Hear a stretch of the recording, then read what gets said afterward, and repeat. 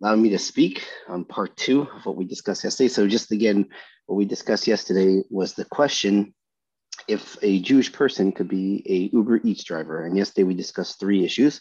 One being uh, doing business with Isser, Schara. Another issue of Lifnei Iver, if it's someone like a Jew that you're delivering the food to, if it's non kosher food, there's a problem with Lifnei Iver. And the third thing we discussed was Marasayan. And yesterday we went through all the different kulas and the heterim for those. But today we're going to discuss the probably the most important one out of all of these. And the issue is Baasar V'Cholov. So the Torah tells us three times, you're not allowed to cook the gedi in the milk of his mother. And Chazal tell us, why is it written three times? One, to tell us there's an isser to eat Baasar V'Cholov. One, to teach us that there's an isser of cooking Baasar V'Cholov together. And the third one is to get hana from Baasar V'Cholov. So over here, this would be an issue of getting hana. If I'm delivering food, delivering Baasar V'Cholov food, and I'm getting paid for it. So I'm getting hana for Baasar V'Cholov. So we have to discuss how maybe it's not really an issue. So let's first define what is Baasar V'Cholov. So Baasar V'Cholov is cooking milk and meat together. When you go to a store, or sometimes when you get a burger, let's say at McDonald's, you get a burger and a cheeseburger, that burger is cooked on a stove. It's on a grill or grill. And what they do is they put cheese on it afterwards. If they put the cheese on afterwards when the hamburger is not on the fire, that's not called Baasar V'Cholov d'oraisa. That would be Baasar V'Cholov d'Rabbanan. It's only when you have the milk and the meat cooking together in the same process. So if it wasn't cooked together, it was put on afterwards, the cheese. Like, a lot of times, like Dunkin' Donuts, they have like their egg and cheese, and they'll put the cheese on after, the egg is warmed up. So the heat from the egg will melt the cheese. So same thing with the hamburger. The burger will melt the cheese. That's not called Baasar V'Cholov d'oraisa. That would only be, but that's not called cooking. It would be Baasar V'Cholov d'Rabbanan, and there's no Isser Hana. So seemingly there would be no issue to deliver such a hamburger and get paid for that. So that's one heter we could say. Another heter is, even let's say that cheese was put on the hamburger when it was on the grill. So it was a big machlokis, Rishonim, Paiskim, as to what constitutes a Baasar V'Cholov. Is it specifically bishul? What is bishul? Bishul is water, cooking in water.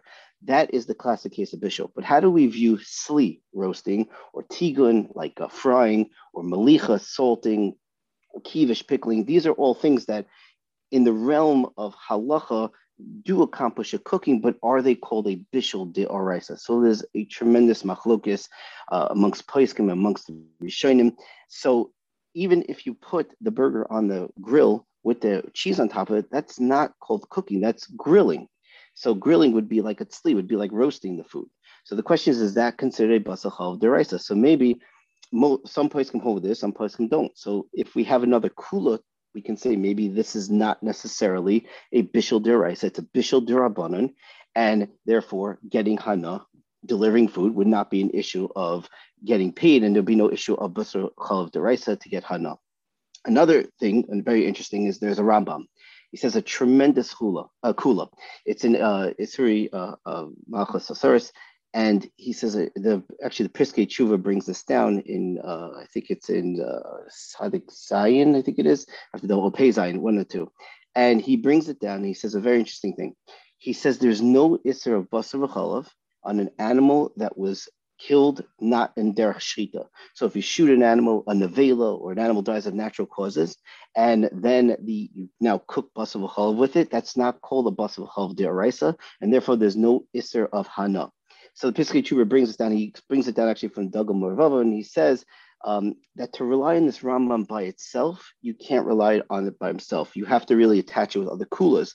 So maybe these other kulas that we presented earlier can also attach to this kula as well. We can assume most meat that is in McDonald's was probably not shachted. There's a good chance it probably wasn't available, or that's why it's probably so cheap. But it was probably, an animal just died on its own, or it got shot, or whatever it was. So there's no problem of Baasar V'Cholov d'oraisa on that. It's interesting because the Piskei Tshuva says that if there's a Hesed Meruba or Hesed, you can actually rely on this Rambam. So if you're going to lose your job by not delivering this Baasar V'Cholov, that's probably a good thing to rely on as well. Another kula that's brought down is there's no Isser of Baasar V'Cholov by non-kosher animals. So if you have pig, if you have any other food, so there's no problem with Baasar V'Cholov rice. It's only a derabbanan. So therefore, if this food that you're delivering, let's say you're delivering a pig and ham and cheese sandwich, whatever, it's cooked together, there's no problem with Baasar V'Cholov rice. The last kula, is probably the most important kula. And what it tells you, what it is that basically when you get paid to deliver, you're getting a flat fee. You're not getting a different amount. You're getting a $3 fee to deliver, a $4 fee delivered. And that's regardless if you're delivering one item, two items, three items, four items, five items. So it makes no difference if you're delivering soda, if you're delivering French fries, you're delivering a cheeseburger. So even if you were delivering Baasar V'Cholov d'oraisa with Isser Hana, but if there's other things with it, and most times when you order, you're not just getting that one thing.